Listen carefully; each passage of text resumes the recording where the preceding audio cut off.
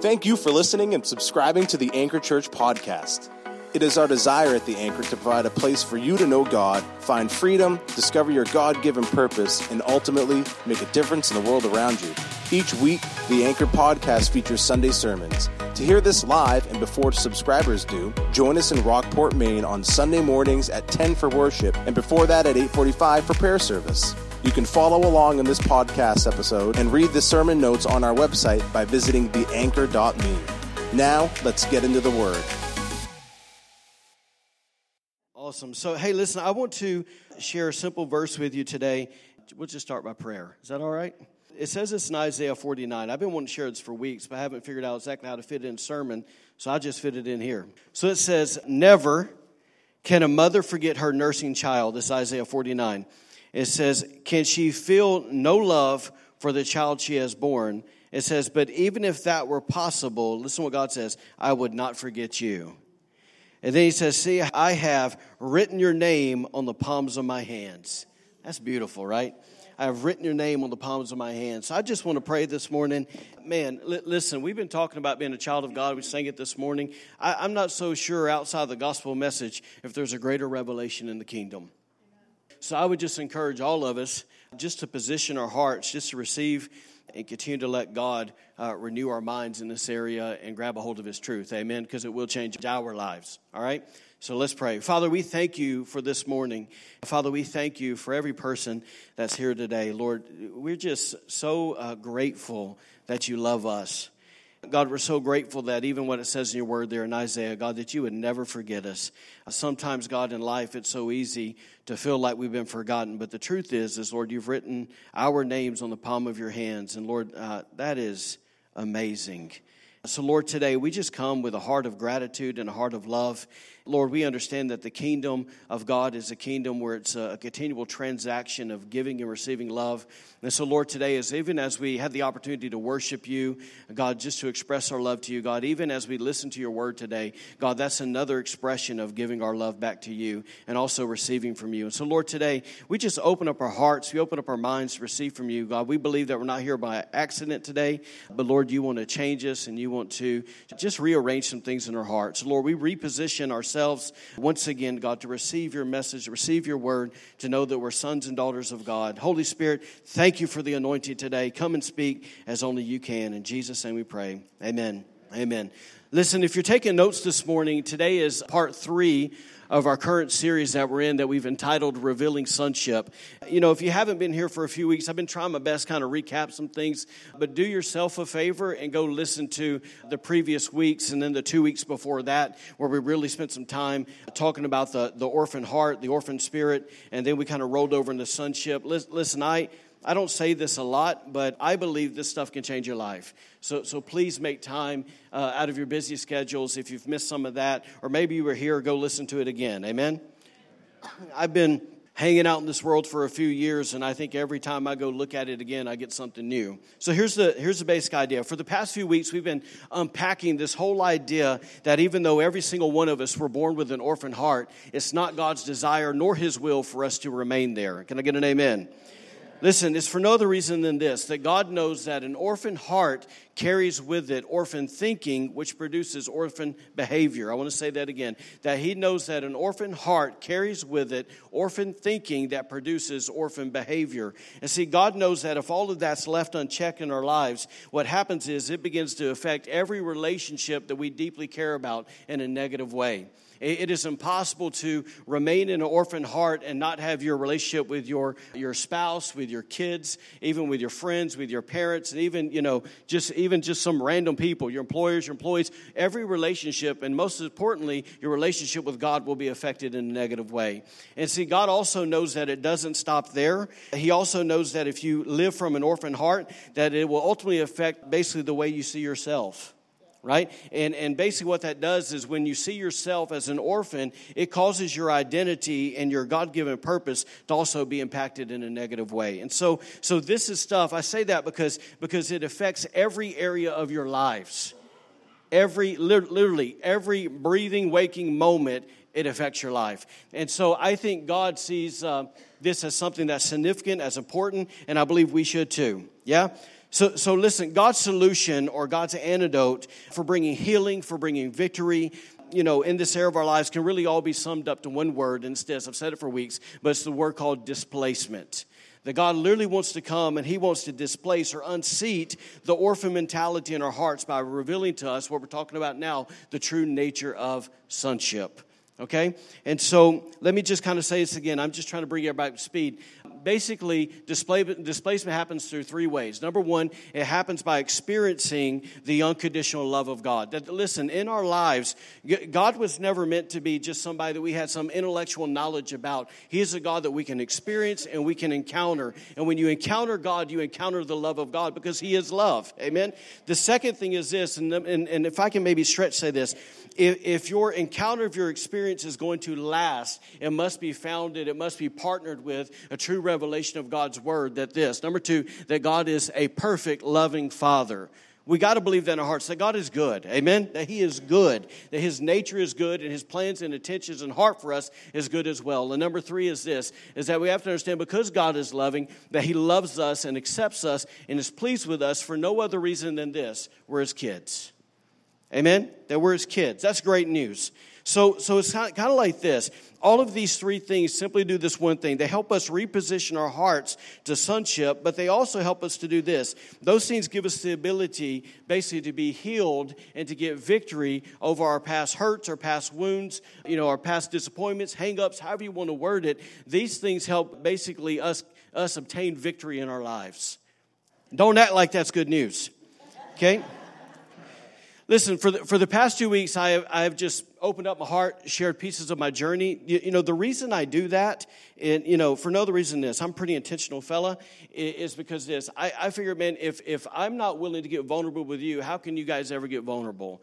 So there's this part, guys, that, man, I've been part of ministries where I felt like people didn't know how to get vulnerable. They didn't know how to get honest. And I try my best to display that in front of you because that's freedom. Right? There's not a whole lot of freedom in putting a mask on and living in bondage and acting like you got to put a show on for everybody. So let's just be who we are. Amen? So anyway, I've been talking about my journey, and today I want to share a few more thoughts, maybe not as intense as the past 2 weeks. But before we do, let me kind of bring everybody up to speed what we talked about last week. I know there's a lot of recap here. But if you were here last week, you might remember this. We talked about why Jesus came.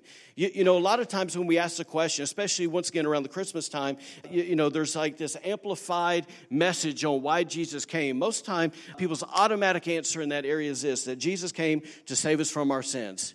That's true, right? But the overarching truth and the reality of it, when you really begin to understand the heart of God, you see this. You see that Jesus came to a world that was full of orphans, which you and I are a part of, to do what? To reveal what we needed the most, the Father. That's why Jesus came, right? So when we pull back and we look, and there's plenty of scriptures that prove this out, but it's this simple fact that our sin was nothing more than the one thing that was separating us from having a relationship with the Father. See, so often in church we put all the focus on the sin, and the sin is not the focus. The sin is what He came to get out of the way so He could just walk with us and know us. And so what happens is when we get in churches that are legalistic and religious, all they want to tell us is basically this sin, and you have such a sin conscience. Well, the problem is sin conscience just causes you to keep on sinning. But when you get a God conscious, that, man, God loves me, guess what? Now I want to rise above the sin. Why? Because I'm enjoying the relationship with Him, so why would I want to mess it up? Right? So listen, when we take a look once again at the life of Jesus, here's the point that I love about Jesus, because he made this point again and again and again. In other words, He said this, that every word that He ever spoke, that every teaching or sermon He ever gave, that every act of kindness or miracle that He ever did or performed, however you want to word it, it was for simply one reason. It was so He could reveal the Father's true nature, the Father's true heart, the Father's true character to all of humanity. So good. We said last week, by doing this, He did two things. He not only revealed and restored true fatherhood to the human race, but He also came and He erased every bit of doubt that you and I would ever have about what the Father is like. In other words, when we look at Jesus, we see the perfect picture of who the Father is, right? And so often, I think in church, we live our lives like, man, Jesus was this amazing guy that we all stand in awe of, but the Father, His disposition is completely different. He's kind of ill. Right? No, he's sick. He's just in a bad mood. And so what happens is when you become so sin conscious, that's the way you view Him. right? And so the thing is, Jesus came and said, no, look, guys, here's the way the Father really is. All these Pharisees, they got it so wrong. But this is how he is. Let me show you how I interact with him, and I'll show you what he's like. It's good news, right? It's pretty freeing, in my opinion. So anyway, so let's shift gears here, okay? Because that wasn't the only thing. This is where we're going today. That wasn't the only thing Jesus came to reveal. In other words, Jesus didn't just come to reveal the Father. He also came to reveal true sonship. He came to reveal true sonship. So there was a dual purpose in Jesus coming. Dual purpose sounds like I'm limiting him so much. But in essence, what we're talking about today, that's it, all right? So let me give you a few foundational scriptures. Here's the biblical truth of who Jesus is. Basically, who Jesus is. I want you to see this, that basically God the Father affirmed him in this, or affirmed us in this. This is Mark 1:11. And it says, then a voice came from heaven, it's when Jesus was baptized, saying, you are my what? Son. You are my son whom I love. I am well pleased with you. I love that. My son whom I love. Then once again, this truth was affirmed again by his disciples in Matthew 16. It says, he said to them, but who do you say that I am? Simon Peter answered and said, you are the Christ, the Son of the living God. And here's what's so beautiful. So it's God. Yeah, it's the people that are the Father and his people that hung out with him. But even the demons recognized it. Look at this in Mark 3. It says, whenever the evil spirits saw him, get that, whenever they saw him. So there was a lot of seeing Jesus, right? They fell down before him and cried out, you are the Son of God. And then I love the fact that even when Satan tempted him, what was the first thing he brought up about Jesus? He could have brought up 100,000 things about Jesus. But the first thing he said, the devil said to him, if you are the Son of God, tell this stone to become bread. And lastly, and probably most importantly, even Jesus himself declared this truth in Luke 22. He said this, and they all said to him, this is Pilate, the teachers, all the religious folks, they asked, are you the Son of God then? And he said to them, yes, I am. So the only thing I really want to show you through this is simply this, that all those people in the natural realm and in the supernatural realm, that they recognized and they honored and they acknowledged, they knew, whatever word you want to use there, who Jesus was and is, the Son of God. So simple, I know. Now, here's what's so humorous, okay? When God began to open my eyes to basically this orphan versus sonship stuff, like most of you in the room, when we read those verses, none of that was a newsflash to me. You know, it's like, thanks, Captain Obvious, right? But listen, I knew Jesus was the Son of God. I knew his role. I knew his place in the Trinity. To be honest with you, listen, I had taken and taught college classes on the life of Christ and pat myself on the back. I even made an A+ in systematic theology. Right? Yeehaw, right? But listen, in spite of all my studying, how smart I thought I was, when it came to how basically Jesus related and how Jesus interacted with the Father, I got to be honest, I wasn't even close to the complete picture. Wasn't even close. And here's what's so wild is because for years, all I could think about was, in Jesus' interaction with God the Father, was this. This is what I focused on. It was two words, submission and obedience. I kind of said that last week. But all I focused on was submission and obedience. And I perceived Jesus' level of submission and obedience. Don't miss this. I missed Jesus' level of submission and obedience as the key that unlocked the door to his power and authority that he walked in, which ultimately allowed him to perform all those miracles that he did, all those miracles I stood in awe of, right? And now listen, is that true? Yes, it's true, okay? But here's where I was off base. Because when you live from an orphan heart and you live from a performance mentality like I was doing on accident, I did what you expect. I strived really, really hard to match that same level of submission and obedience, hoping that I could get the same results. Does that make sense to you? When I was in Bible school, it's almost they taught, man, if you fast more and if you pray hard, if you scream loud enough and you get yourself amped up enough, if you go lay hands on somebody, something will happen. And, and graciously, things did happen. People did get healed. God did do awesome things. But here's what happened when all this began to unfold for me, that the Holy Spirit really began to open my eyes basically to my true motives. Right? And what began to happen is he began to show me, don't miss this please, this is really important, that he began to show me the position and the posture that Jesus lived from that allowed all those amazing things to happen. And here's the main verse. I read this the other day. There was many things that happened in this verse. I'm just giving you kind of like small pieces of this journey. But the main verse that the Holy Spirit used in this area was Luke 2:49. It says this. It says, and he said to them, let me rewind, kind of bring everybody up to speed.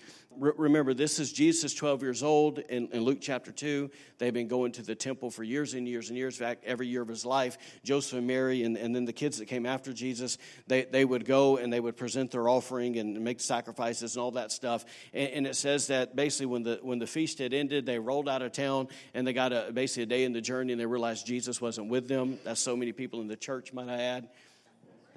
They leave Jesus at church.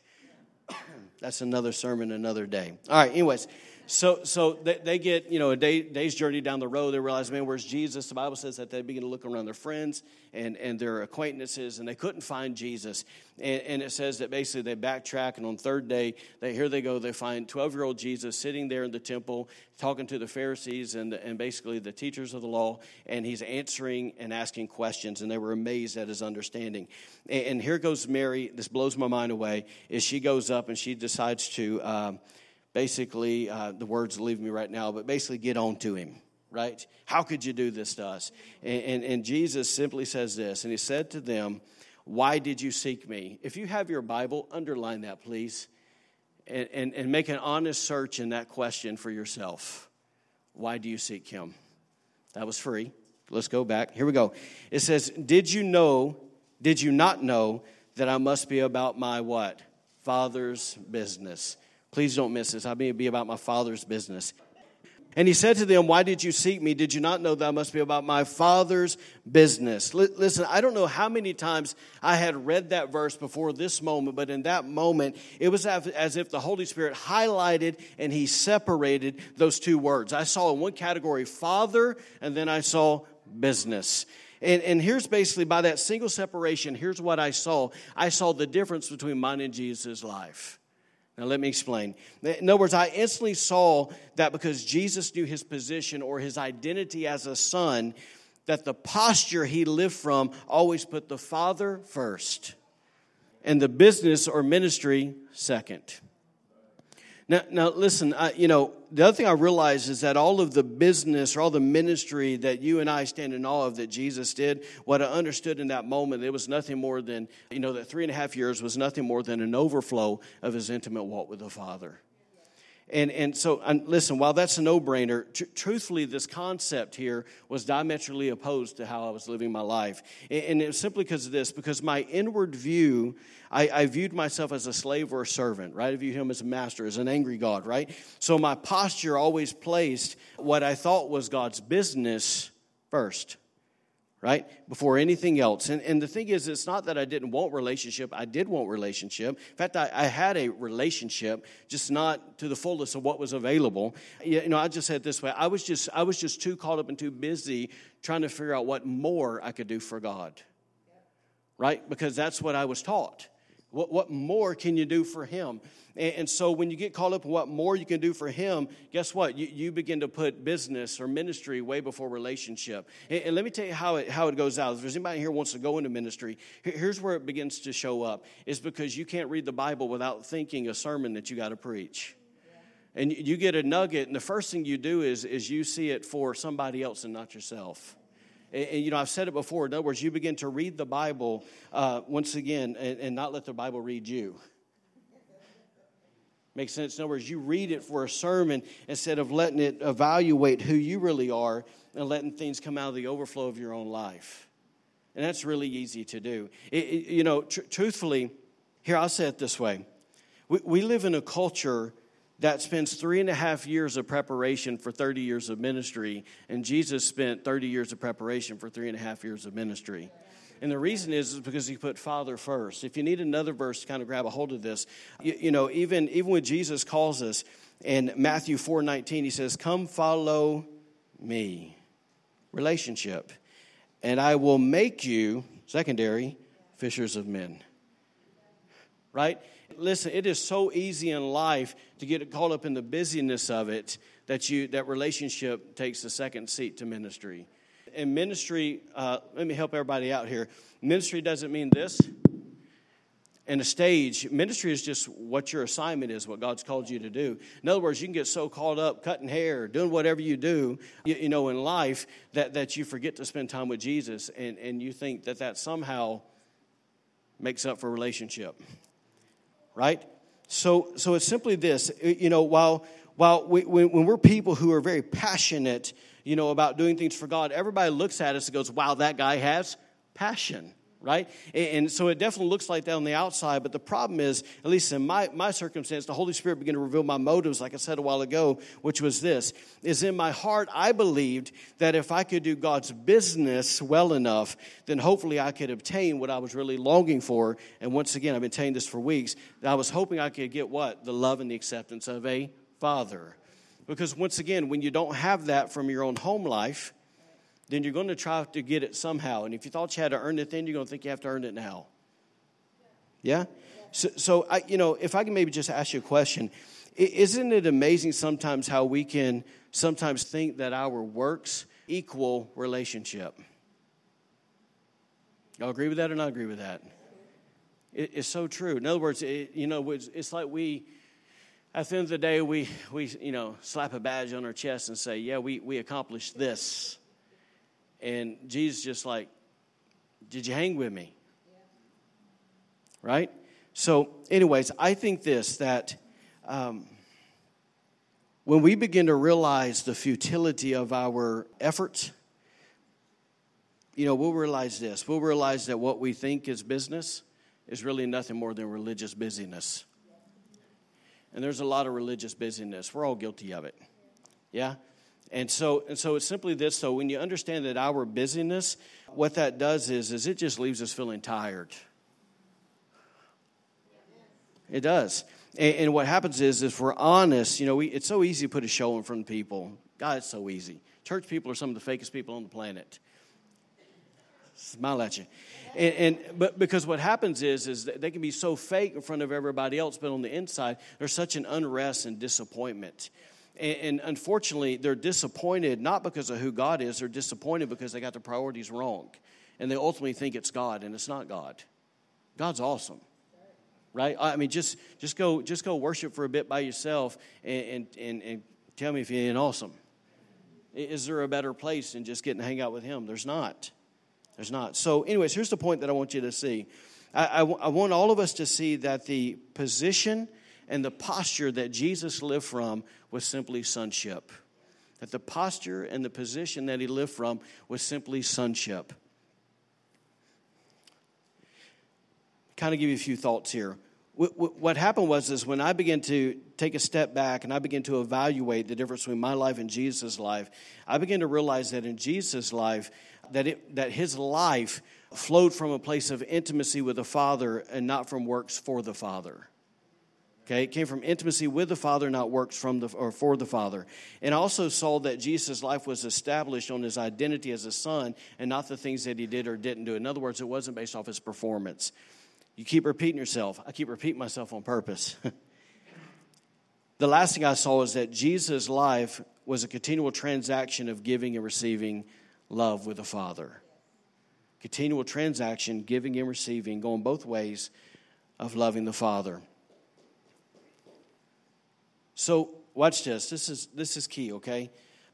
All of this stuff that we're talking about, position and posture, what that does is, it allowed Jesus to do what's been coined as the Father's mission. And the Father's mission is simply this. We'll throw it up. That the Father's mission was for Him to experience. So Jesus to experience the Father's express love and to give it away to every person He met. Please let that sink in. To give it away to every single person. To once again, to experience the love of God and to simply give it away to every person that we meet. I know that's simple, right? Thank you for your honesty.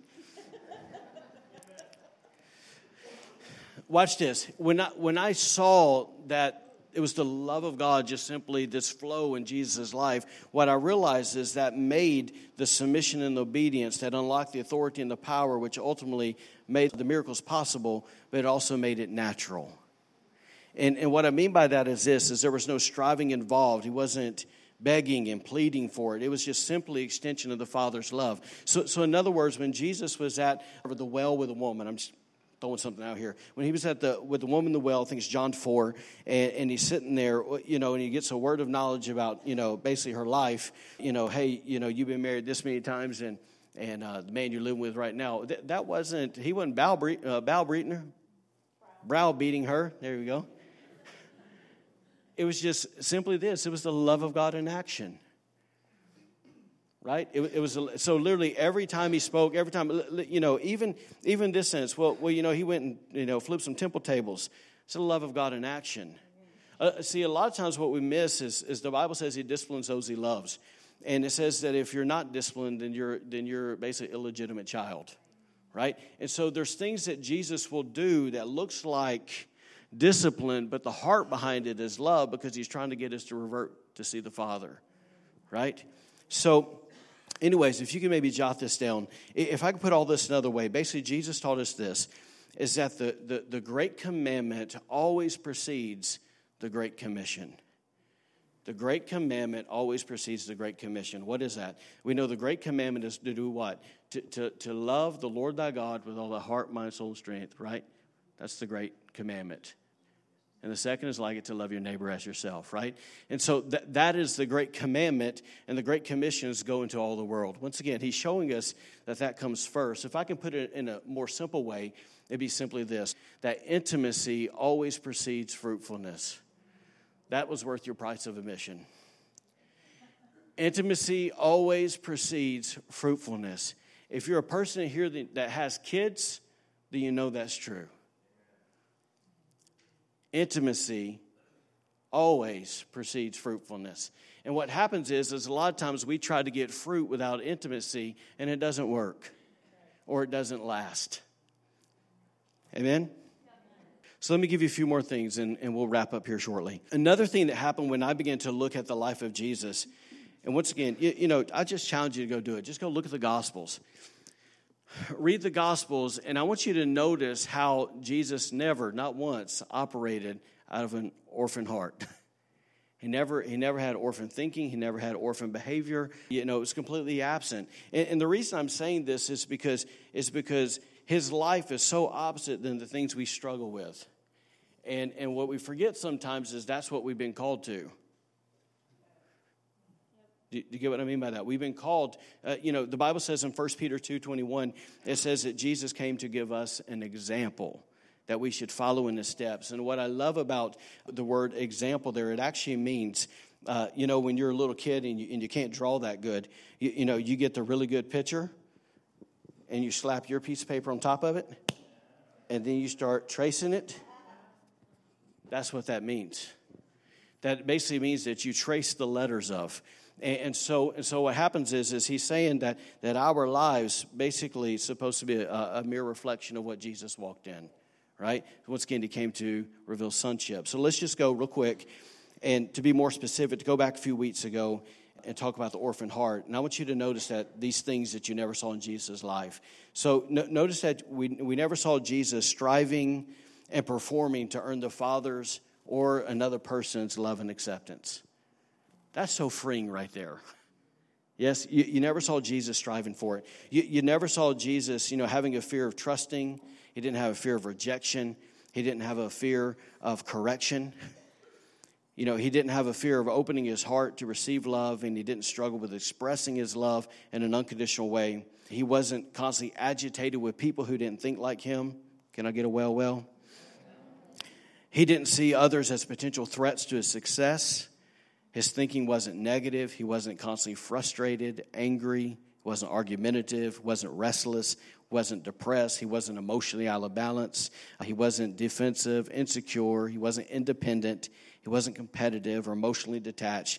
He didn't struggle with the feeling of being safe or secure. He didn't wonder if he was being loved, valued, or affirmed. He didn't have identity issues that caused him to believe he had to argue, wrangle, and fight for anything and everything he wanted to accomplish in life. Yeah? And what's so amazing is man, if we're so honest, it's like how much of ourselves do we see in that description? It's ugly, isn't it? Yeah? And so rather what happens is when you look at the life of Jesus, you actually see the polar opposite. That's what I love about Jesus. You actually see him walking in what the Bible calls the spirit of sonship to perfection. So what is sonship? And this is actually from a guy named Jack Frost. Jack Frost coined sonship as this, or defined as this. It says, sonship is a heart that feels at rest and secure, I'll say, in the Father's love. It believes it belongs. It is free from shame and self-condemnation. It walks in honor toward all people, and it is willing to humble itself before man and God. And it is subject to God's mission to experience his love and to give it away. You're going to keep hearing that. Am I making sense? Is that not a better picture of Jesus than the first one? So listen, I know that, most people, and of course, when I first started to understand this, my thing was, well, yeah, that's Jesus. Has anybody ever did that? Y'all look at here. Hey, man, that's Jesus. Jesus had something different. And so, I want to share something with you, just simply this. Before you blow this off, I want you to have this simple thought in your head. I want to encourage you to consider this. And in John 17:17, Jesus prayed something. It's about midway through his prayer. He prayed this. He prayed that you and I would know that the Father loves us in the same way and as much as he loved him. And put that in different terms. That he wanted you and I to know that the Father loves us as much as he loves Jesus. Wow. Right? Because in our natural thinking, we go, well, Jesus is all up here. He really loves you. And we get this lesser. No. He loves us just as much as he loves Jesus. That's amazing. That's freeing. Yeah? And, once again, it's not based off performance. I keep saying all that for a reason, right? So here we go. To help us understand this, let me show you what the Father did for us. Actually, go ahead and turn to Romans 8, and we'll read in a second. Turn to Romans 8. I didn't give it to the guys in the back. Just kind of going over some notes today and threw a few more things in. But Romans 8, we're going to go to verse 14. If you're there, say, oh, yeah. If you need a second, say, oh, no. All right. All right, let me show you this verse real quick on the screen. Let me show you what the Father did so you and I would know that we're loved just as much as Jesus. Look at this. This is Galatians chapter 4. This is the Passion Translation. It says, and so that we would know for sure that we are his true children. Get that? We would know for sure. It says, God released us what? Come on, talk to me. Release what? The spirit of sonship. Man, I love that. He released the spirit of sonship. In other words, everything that Jesus had, everything that Jesus enjoyed, he released it to us. And then it said where? He released it into our hearts, moving us to cry out intimately. Most translators say Abba, which is the Aramaic. We know it's the most intimate term for Papa, Daddy, Father, God, right? That it says literally that the Spirit cries out intimately, my Father, you are our true Father. It says, now we're no longer living like slaves under the law, but we enjoy being God's very own sons and daughters. And because we're his, we can access everything our Father has. Get that? Because we're his, we can access everything that the Father has. For we are what? Heirs of God through Jesus the Messiah. Now look at Romans real quick. Romans 8, verse 14. It says, for as many are led by the Spirit of God, these are mature sons of God. And then it says in verse 15, for you did not receive the spirit of bondage again to fear. Praise God for that, right? It says, but you received the spirit of adoption by whom we cry out, Abba, Father. The Spirit himself bears witness with our spirit that we are children of God. And if children, then heirs, heirs of God, and joint heirs with Christ.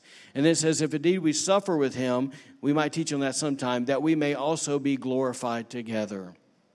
Can I give you one more verse? Go to Luke 15. Luke chapter 15. We're going to land on verse 31. I just want you to understand what's available here. That in this story, this is obviously the Jesus is teaching on the parable of the prodigal son.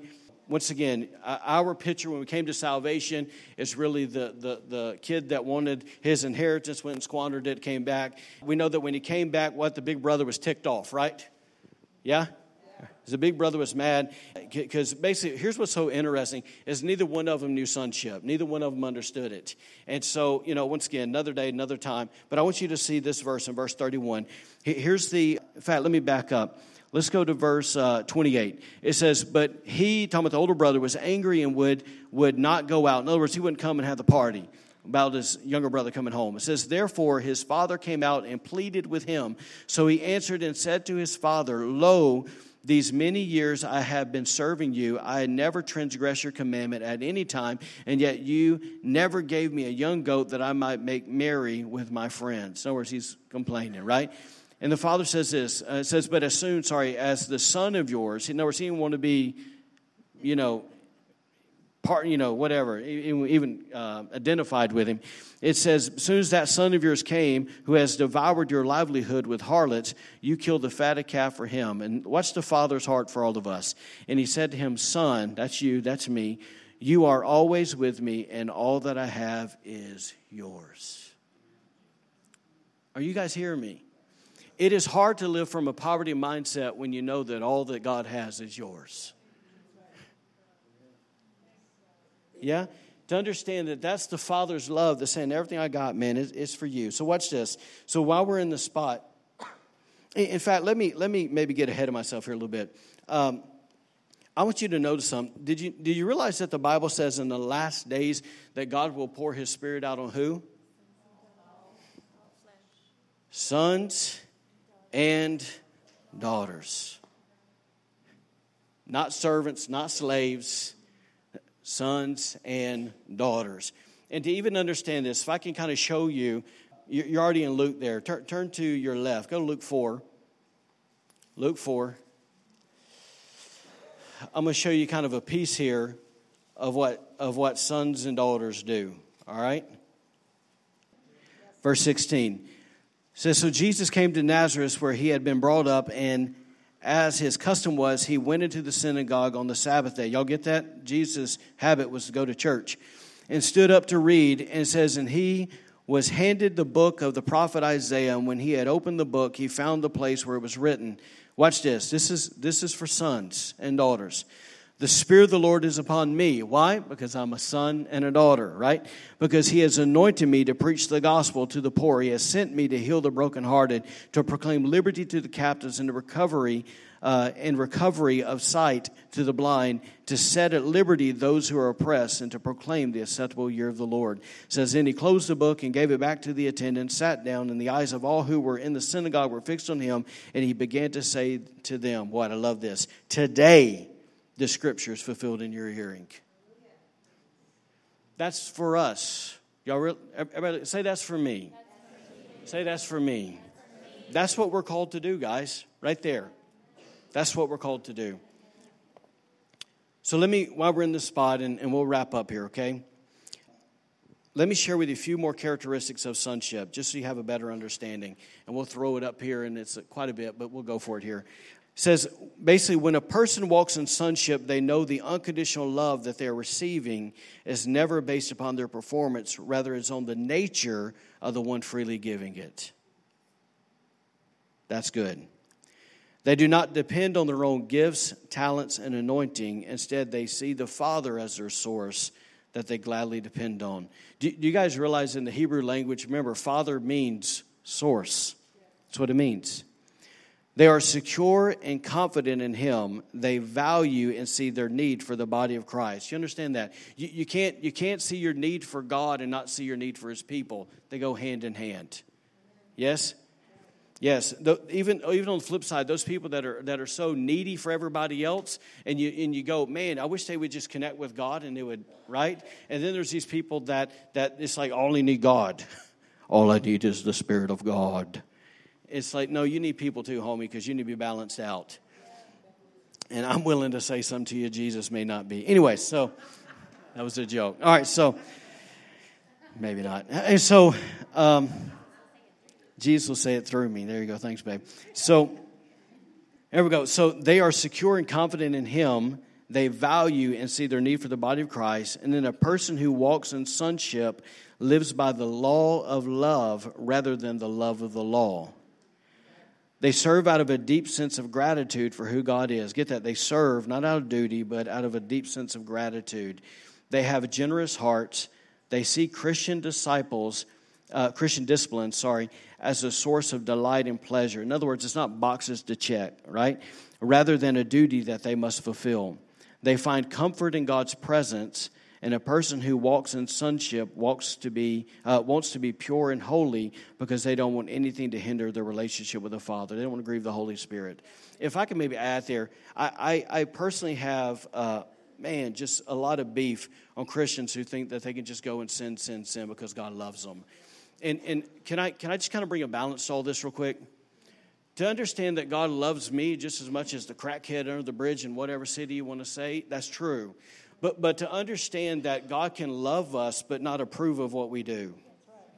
Because watch this, there is a love of God that we've been talking about, but there's this thing called the holiness of God that also comes into play in all this. And it's in the holiness of God, that's where once again, my relationship, I can affect by my lifestyle, my fellowship with God. Am I making sense to you guys? So the balance side of this is, yes, understand God loves you, yes, but to understand, don't mess up your relationship with Him by the things you do, right? Because he'll love. Look, here's the God honest truth. He loves the worst sinner that's ever that even hates Him. He loves him just like this. Right? He loves them. That's why He compels them to come. It's the goodness of God calls for repentance. But the love of God doesn't equal your salvation. Y'all don't shout me down now. That's truth, isn't it? Anyways, all right, watch this. So a person that's in sonship, they are teachable. Watch this. They're teachable and see correction as an opportunity to grow into maturity. And it's simply this. They're thankful for authority. What I mean by that, they're thankful even for church authority. They're thankful for authority. They don't buck it. People with an orphan heart buck authority. Okay? And lastly, and they don't worry about their future. Watch this. Because they know they have an inheritance in their Father. If I can maybe sum all that up with this, that's a healthy, mature believer. That's the goal, right? That's the goal. All that stuff is just simply know our place in God and have a relationship with Him and walk in it, all right? So let me give you a few extra thoughts and we'll be done. One of the takeaways that I want us to get from all of this stuff, I know y'all laughing at me because I said I'm done about 3 times. I'm trying to get you there. All right, so anyways, so a thought here, okay, is that this is where freedom comes, that we no longer have to strive for all the stuff that we've already received through salvation. That's what I'm trying to get us to understand, okay? We have a place at the table of God. We're not beggars. We're not serving. We're not, all those things. We're not trying to please Him, okay? So all this comes down to, once again, position and posture. It's where we choose to be a son. But watch this. What you'll notice about Jesus is, yes, He chose to be a son, but at the same time, He chose to be fathered. And I think in our own hearts, we got to choose if we want to be fathered or not. And a lot of times when we grew up with bad dads or dads that basically didn't express the love of God real well to us, it's hard to be fathered by God. But God wants us to choose to be fathered by Him. And that's where you give access to Him with all of your heart. And you say, God, there's a yes in my heart for whatever you want to do. Whatever you want to change, God, change it. I want to be fathered, and so that means I need a relationship with you. It's hard to be fathered without relationship. Yeah, in other words, God has free reign to say whatever He wants to say in us. The next thing I want us to see is this, and I told you I'd repeat this again, but John 20:21 says this. It says, this is Jesus talking. He says, as the Father has sent me, I am sending you. That's pretty awesome. As the Father sent me, I'm sending you. So often we look at that through the power gifts, but I want us to stop for a second and go, man, this is... If the Father sent Him with the Father's mission, then what's our mission? It's simply this. It's to, once again, to experience God's expressed love and to freely give it away to every person we meet. And if that translates into the power, hallelujah. If it translates in simply just giving somebody a hug and $20, hallelujah. Right? Whatever the Father needs me to do, I'm just here to show the love of God. Right? And so wherever we go, whatever we do, it's the love of God. Let me maybe say this, kind of a thought here, and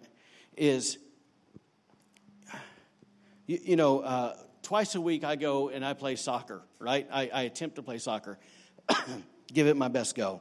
Are you guys okay today? Y'all are all quiet. I feel like I'm at a library. Whew. So I go and I run around and play soccer. If there's any place, man, for an orphan spirit to show up, it's in a competitive atmosphere.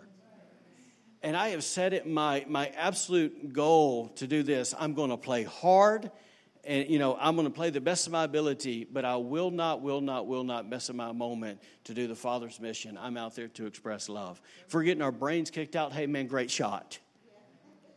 Right? Hey man, that was good. Good defense. Good save. Right? And that's what we're going. That's what we're going to do. It's so funny. I have a friend that's there. That's a believer, and we're sitting in the middle of a game. If you don't think people pay attention, we're sitting there in the middle of a game, and there's this guy from Jamaica that's on our team, and both of us are out the game at that moment because when you're 40 years old, I think he's like 43. Sometimes you need a break. We're a bunch of kids. And he looks at me, and I'm talking. We're like second half, and he says, "Hey," and he says my friend's name. Is he a Christian? And I said, "Yeah." And he goes, "Does he go to your church?" "Yeah." And then he said, "I thought so. I could feel that peace from him." That's because it's the Father's mission in action, right? And not we got to win, even though that's fun too, right? But there's something. But the point is that God puts us in these places, right? Wherever you're at, He puts us in these places for a purpose, for a reason, and it's to reveal Him.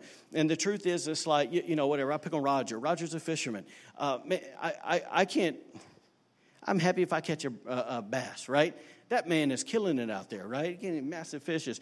And the thing is he's going somewhere I can never go. And he's relating with people that I can never relate to. Sean's in the school over there. He's in Oceanside. Man, that's a school that really needs some Jesus, right? And he has the chance to go show the Father's expressed love. So once again, wherever you're at, whatever you do, you guys that cut hair in here, it's like, man, what an opportunity. Anoint that head with oil. Bless God, right? It's like literally wherever you go, whatever you do, man, it's an opportunity, and because people need Jesus, right? So let's close with this. This is real closing, all right? If you go back to Luke chapter 4, once again, what's the first thing that the devil tempted Jesus on? He tempted him to question his sonship. And the reason he tempted him in the area of sonship is because his purpose was tied to his sonship. His purpose and his identity were tied together. And if he could get him to question or doubt or to walk away from his identity, then guess what? That would have messed up everything. Everything that he came for.